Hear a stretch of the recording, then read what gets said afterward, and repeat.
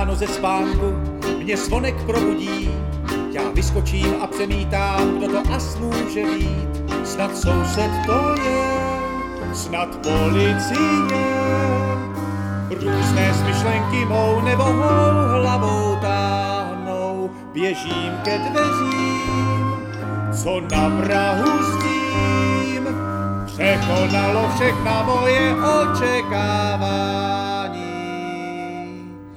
Vánoce za dveřmi jsou Vánoce, snad je to jen sen, drobná chyba v adrese, nebo spíš shoda jmen.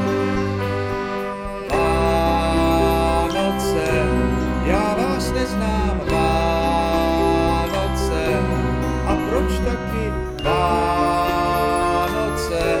Jste pro mě jen slovohrázný pojem.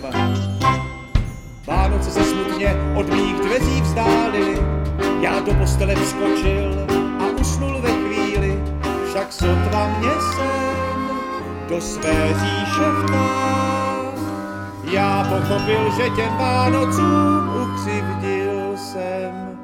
Vůni lásky, vůni Vánoc, ucítil jsem jasně a ke dveřím se vrhám.